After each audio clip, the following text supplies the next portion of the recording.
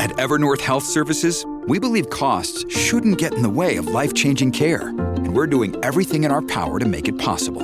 Behavioral health solutions that also keep your projections at their best? It's possible. Pharmacy benefits that benefit your bottom line? It's possible. Complex specialty care that cares about your ROI? It's possible. Because we're already doing it. All while saving businesses billions. That's Wonder made possible. Learn more at evernorth.com/wonder. The following podcast contains explicit language. It's Tuesday, October 3rd, 2017. From Slate, it's The Gist. I'm Mike Pesca, and I will provide you here today a service.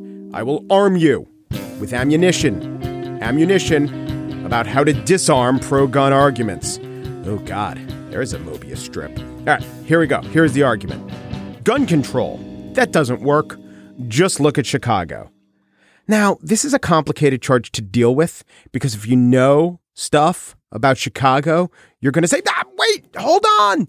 Chicago actually doesn't have the strictest gun laws. After the Heller decision, they stripped Chicago of their very strict gun laws. And also, Chicago's neighboring states and communities have no gun laws. So it's really hard for a is what I say. Yes. Pursue those angles on your own time. Most of them are correct, but it doesn't matter because here's a better way to argue. So you hear the claim. Gun control, Chicago. Look at Chicago. Doesn't work in Chicago. Here's the counterclaim. But in New York City, it does. Now, at this point, they might ask for, give me some proof. And here you go. Guess what? This year in New York, murders are on a pace to set a record, the good kind of record, well under 300 murders. City of over 8 million people. That is a murder rate of below 4 per 100,000. Now, nationally, the murder rate's a little over 5 per 100,000. Not for cities, for everywhere. What I'm saying is this. New York City is significantly safer on average than the United States as a whole. Plop down somewhere random in the United States. If that plop down place is New York City, you're less likely to get murdered there than wherever you might have plopped at random. Don't plop at random, by the way. That'll get you killed in some places. And the thing is, New York City has really tough gun laws. You can own a gun. You can't own an AR-15. That is true throughout New York State. You do need to submit an application to the police to get a gun. They're very thorough about it. They will fingerprint you. It'll cost you $250, $140 in application fees, $90 in fingerprints, maybe $20 in postage. It does take 3 to 6 months, but it also works. And a remarkable number of New Yorkers aren't dead because it works. But yeah, Chicago's gun laws don't work. Let's just concede that point. So here's what you do. You make an analogy. Okay, we're both saying that New York City's works, but Chicago's doesn't. Well, let's talk about penicillin. Penicillin cures sepsis.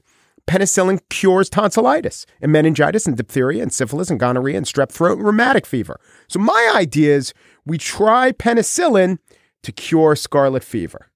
Now, the Chicago doesn't work for gun laws guy might say, or, White House spokeswoman might say, wait, okay, you want to try penicillin for scarlet fever? Wait, penicillin doesn't do anything for cancer. Cancer is a really big killer, and so is heart disease. And I'm willing to say not only does penicillin not cure heart disease, it might make heart disease a little worse, chugging all that penicillin. Still, don't you think maybe we should try it for scarlet fever? No, because I just cited 2 prominent cases where we know it doesn't work. So therefore, it's useless to try it elsewhere. And that right there is the gun control doesn't work because Chicago argument right there. And by the way, how this story ends is penicillin does cure scarlet fever. I know you were wondering. By the way, I'm allergic to penicillin. I can't take penicillin, but I'm also, I'd say, equally allergic to AR-15s. On the show today, more gun spiels. You love them. More ways to think about gun reform. But first, the presidency. It doesn't seem that easy. One day, you're getting criticized for making the factually accurate point that Puerto Rico is surrounded by ocean. The next day, you're actually in Puerto Rico, still getting criticized for correctly saying that running the government sometimes requires you to spend money to save people's lives. It's so hard. It's so unfair. But historian Jeremi Suri is here to go one step further. He is the author of The Impossible Presidency.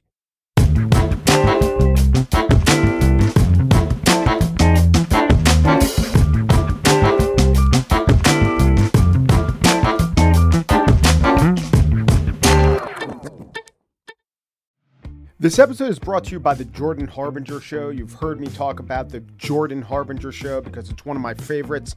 He does in-depth interviews with some of the world's most fascinating minds. I can name a few: Barbara Boxer, Anderson Cooper, Michael McFaul, the Ukraine or Russia ambassador talking about Ukraine. One I recently listened to was Stanley McChrystal, the general, the former general, and he told an interesting story about revering Robert E. Lee. But then, after having a portrait of him for 40 years, he's a 63-year-old man, throwing it in the trash. Because his wife says, you know, what that picture and that man means to you, it doesn't mean to other people, and you have to understand that. And then in the interview, they got around to the point where McChrystal talked about that interview in Rolling Stone magazine that pretty much ended his career, where it got to the desk of Barack Obama, and it had McChrystal saying unflattering things about the war effort, and just how he talked to his wife and how they decided not to be bitter and not to wallow in it. He could have taken some shots at the process, the reporter, or the president at that point, but he didn't. It was just an overall good interview. It was facilitated by Jordan's excellent interview style. Whether Jordan is conducting an interview or giving advice to a listener, you will find something useful that can apply to your own life in every single episode of the Jordan Harbinger Show. That could mean learning how to ask for advice the right way, or discovering a little mindset tweak that changes how you see the world. Search for the Jordan Harbinger Show. That's H-A-R, like the first three letters, and hard, B-I-N-G-E, as in how you'll want to catch up on all the episodes on Apple Podcasts, Spotify, or wherever you listen to podcasts. The presidency is the most powerful office in the land, but that has been true since the first president. Fun fact, it was George Washington. Here's an example that I always like to cite. Abraham Lincoln, in many ways, redefined the presidency and what is always ranked as the first or second best president, and was a really, really powerful president. Right now, the Department of Justice has a budget of $30 billion and 100,000 employees. In Lincoln's time, the Department of Justice did not exist. There was no Department of Justice. Ulysses S. Grant signed it into being.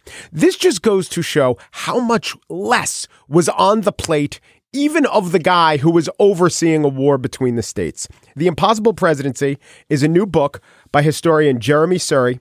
The subtitle is The Rise and Fall of America's Highest Office. Hello, Jeremy. How are you? I'm fine. Thanks for having me on. I agree. It does seem impossible. I would think most recent presidents, excepting the current one who thinks it'll be so easy our head will spin, would call it all but impossible. Was there a time, though, where it wasn't impossible to be president? So one of the key points of my book is that it's always been a difficult job, and in some ways it's always been an inhuman job. But for the first 150 years of our history, Mike, and your example of Abraham Lincoln is spot on, as difficult as the job was, presidents were able to match the power they had reasonably effectively to the needs of the country. But at a certain point, we've become so big that there's a mismatch, and that mismatch is a mismatch no president can solve.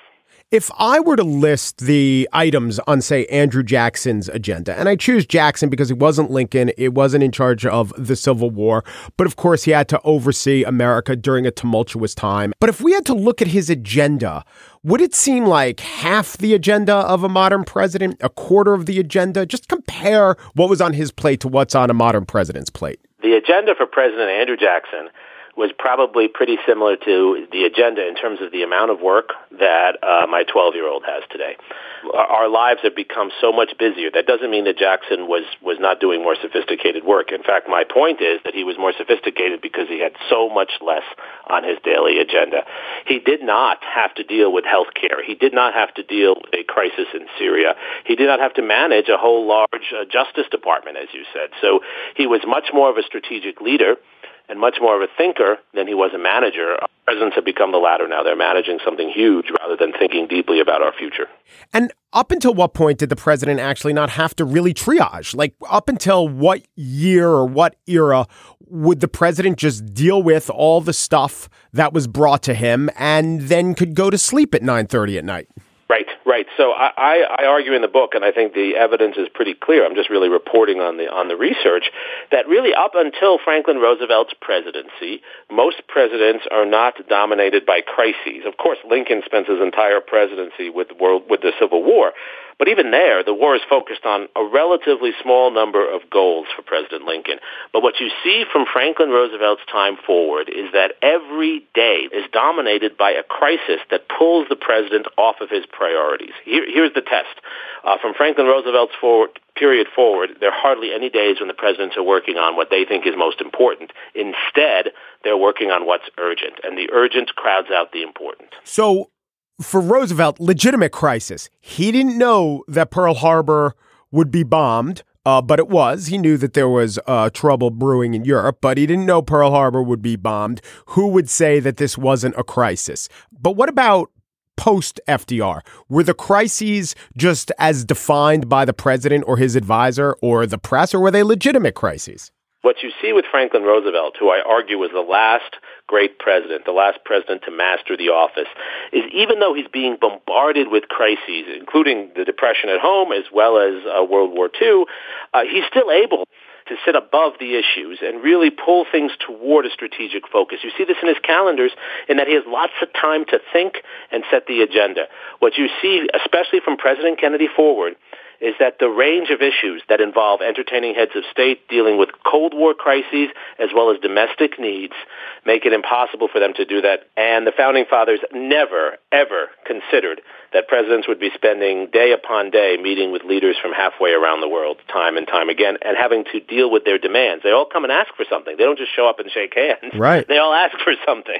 Yeah, and it was probably easier even for Kennedy than it is for a post-Cold War president, because back then you could just generally say, all right, we're with the anti-communists and the other guys will be with the communists. I mean, that was a decent enough heuristic to guide you in foreign policy. Exactly. And one of the things that made that heuristic attractive for presidents was not just the Soviet threat, but because it had that ordering effect. One of the things presidents struggle with now, and one of the things I think they need, is some ordering philosophy for the world. And it can't just be that we're the biggest power.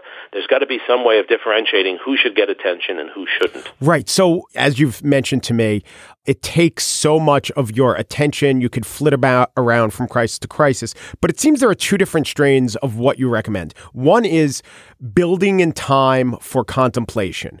But another basket of recommendations is know what you want going in and stick to it. So that's a little different from being contemplative. That's more like being on task. Which would you say is the best way for a president to actually achieve something? Both are required. I think there's a third thing as well. You need to maintain a sense of perspective. You need some modesty.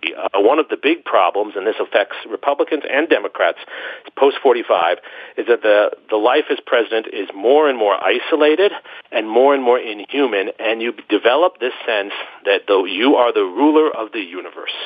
Maintaining some perspective, that's why history is so important, maintaining some modesty. I don't know where we get that from because our system privileges the opposite, but we need that in our leadership. Is there an example, a tangible example from a president who tried to do this or successfully did it? Well, I think where we can see it is Roosevelt, Truman, and Eisenhower, the three presidents before Kennedy. It's not only that their calendars are different, it's that they have a different approach to the world. They really did not think that as president they could solve all problems, and they did not think they were all-knowing. What's endearing about these men, and I sound like I'm being nostalgic for old men, but maybe that's what I am, they didn't have to be the smartest in every room. They were able to surround themselves with smart people who disagreed with them and learn from them. Right now, we privilege rulers of the universe in our companies and in our government who don't actually listen in meetings. I've sat in on some of these. They just come in and tell you what they think. And that's not leading. That's pontificating, and that's what gets us into places like Vietnam and Iraq. Is this at all an argument for government isn't the solution, government's the problem? Maybe we should want our president and our government to do less? Well, my argument is not for small government or big government. My argument is for focused good government. I think the range of responsibilities for presidents should be reduced, but that might lead them to get more involved in certain areas. Let me be very clear about this. I think we are too involved in the Middle East. We should get out of the Middle East. Presidents have put too much attention to that area of the world, but they have not given enough attention to the environment. Yes, you have an office where you can make a rule about particulates in the atmosphere, but you definitely cannot make a rule about which parallel the Palestinians live on and which the Lebanese live on, and yet we seem to do the latter instead of the former.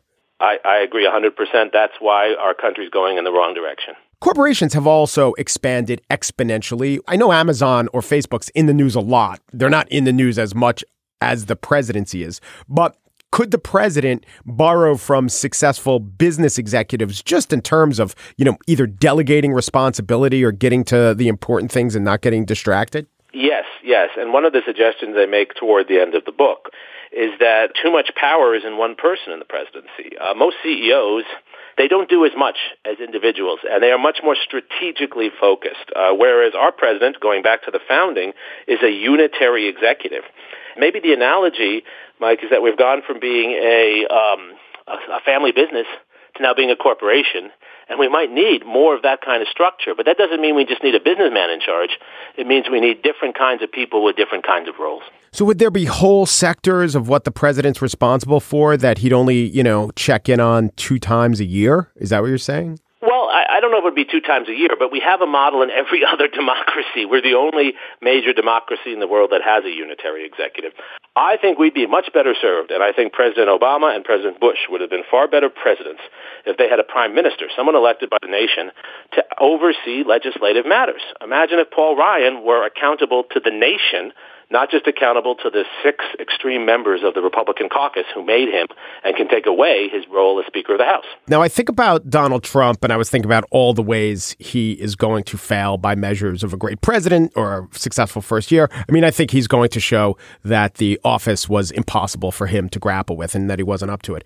But I think the more interesting point is that his very presence and the way he runs the presidency is a really good vindication of your book, because anyone who gets almost all their information from cable news would think what you have to do is go from crisis to crisis, is forget about ever keeping your eye on the big prize. In fact, invent a crisis if there's no crisis to go through. This is exactly the trap of the president. And since all he knows of the presidency is what he's seen on the news, he's eager to fall into that trap. He doesn't understand that the presidency is not about going crisis to crisis. The only way to succeed is to be able to focus on a few strategic things and to bring people together, not to divide them.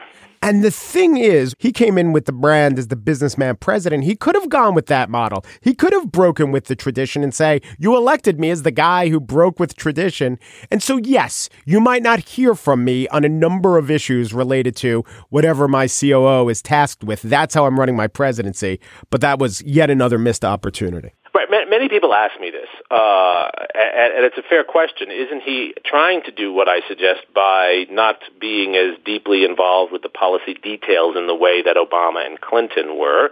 And in fact, what we're getting with Trump is the worst of both worlds, because he is, in some sense, delegating, but he delegates and then undermines the people he's delegated to. That is the worst of all worlds. He would be fired by any board of directors for doing that. Is there a kind of person or a background of person or a previous position that such a person would have had that you think could reform the presidency? I think that the most successful presidents of the 20th century, and they are the 2 Roosevelts, Theodore Roosevelt and Franklin Roosevelt, they had extensive local and federal experience, but they were not people whose whole lives were about that, which is to say they came from a background where they thought about citizenship and public service not just in government, but they had both been in the state legislature, they had both been assistant secretary of the Navy during a war, which meant they were running a big bureaucracy, and then they both were mayors and governors. So I think that combination, that's what we need. We don't need someone who has no public experience, and we don't need someone who's only been in the Senate or only in a governor's chair. We need someone who's had a variety of local and federal experiences and understands how to get people to do things when you have a title, but your direct authority is minimal. And that's the challenge the president has. He has this big title, but he doesn't really do anything. And how do you get people to do what you want them to do? Jeremi Suri is a professor of history, and he holds the Mac Brown Distinguished Chair for Leadership in Global Affairs at the University of Texas. Whoa, hook 'em horns. He is the author of The Impossible Presidency. Thank you, Jeremi. Mike, thanks for having me on.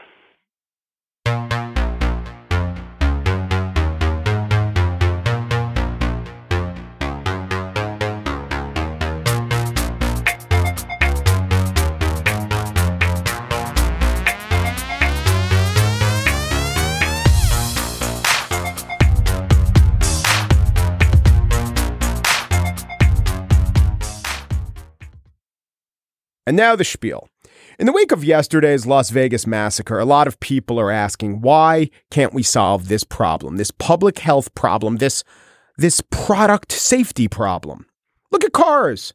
From 1966 to 1973, over 50,000 Americans died every year on the road in automobile crashes. And since then, the population has grown by 130 million, but auto deaths have gone down by 15,000. Why? Because we wanted it to go down. We cared about our fellow man. We cared about ourselves. We enacted higher standards for roads, stricter drunk driving laws, and then we invented technology. Seatbelts, airbags, crumple zones, and in most cases, we mandated that technology. Same is true with airline crashes. Hell, the same is true of lawn darts. After 9/11, we saw the thing that had caused massive deaths. We went right to the root of that thing. Perhaps we even overcorrected. But look, there hasn't been a successful skyjacking of a jet that left a U.S. airport since then. Why can't we do this with guns? Some say it's the gun lobby. Some say it's gun culture. Some say it's bad legislators. I'll tell you one big reason.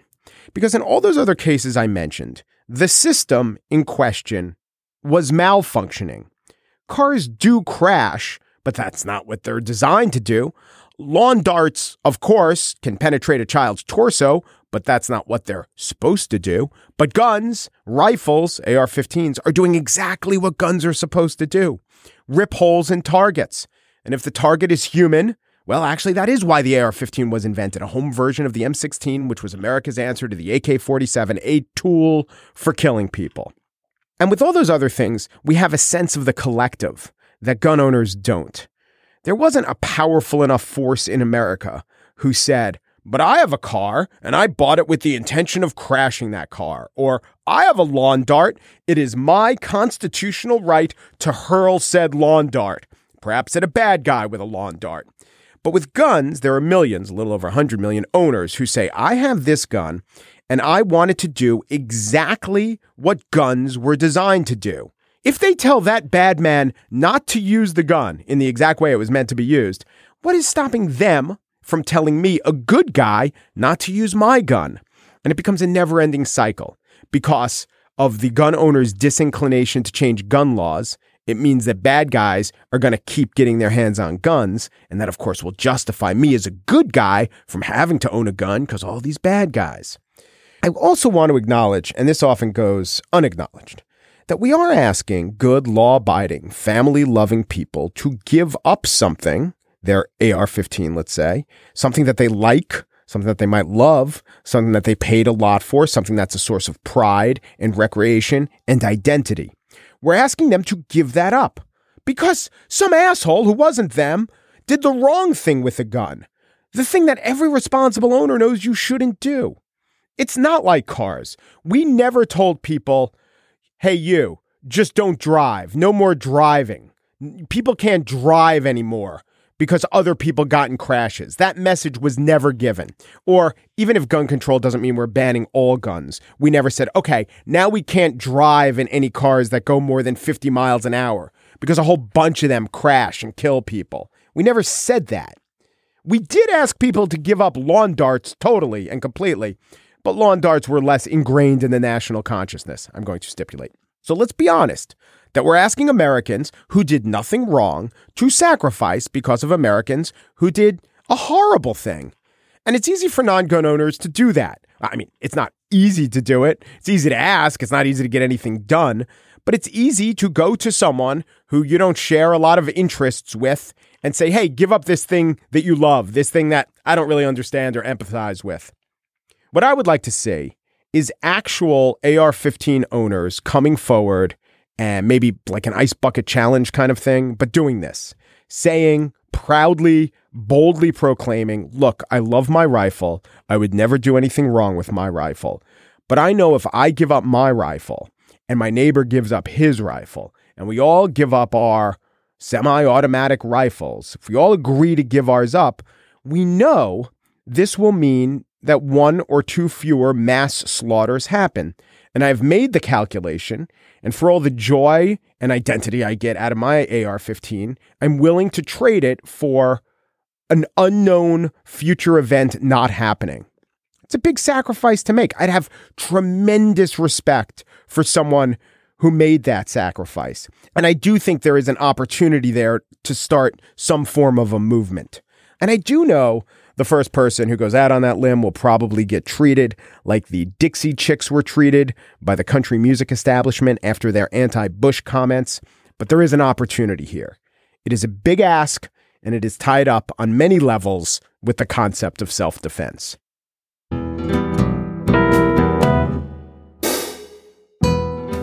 And that's it for today's show. Today, The Gist was produced by Mary Wilson, who was raised on promises. The Gist was also produced by Dan Schrader. He loves Jesus and America, too. Steve Lichtai is executive producer of Slate Podcast, but he don't come around here no more. The Gist, I take nothing back. Well, take back Vanessa Redgrave. Take back Joe Piscopo. We could sign off on that, I think. Tough day. We'll be better tomorrow. Un Peru, de Peru, du Peru. And thanks for listening. We could dance if we want to. We could leave your friends behind. 'Cause your friends don't dance, and if they don't dance, well, they're no friends of mine.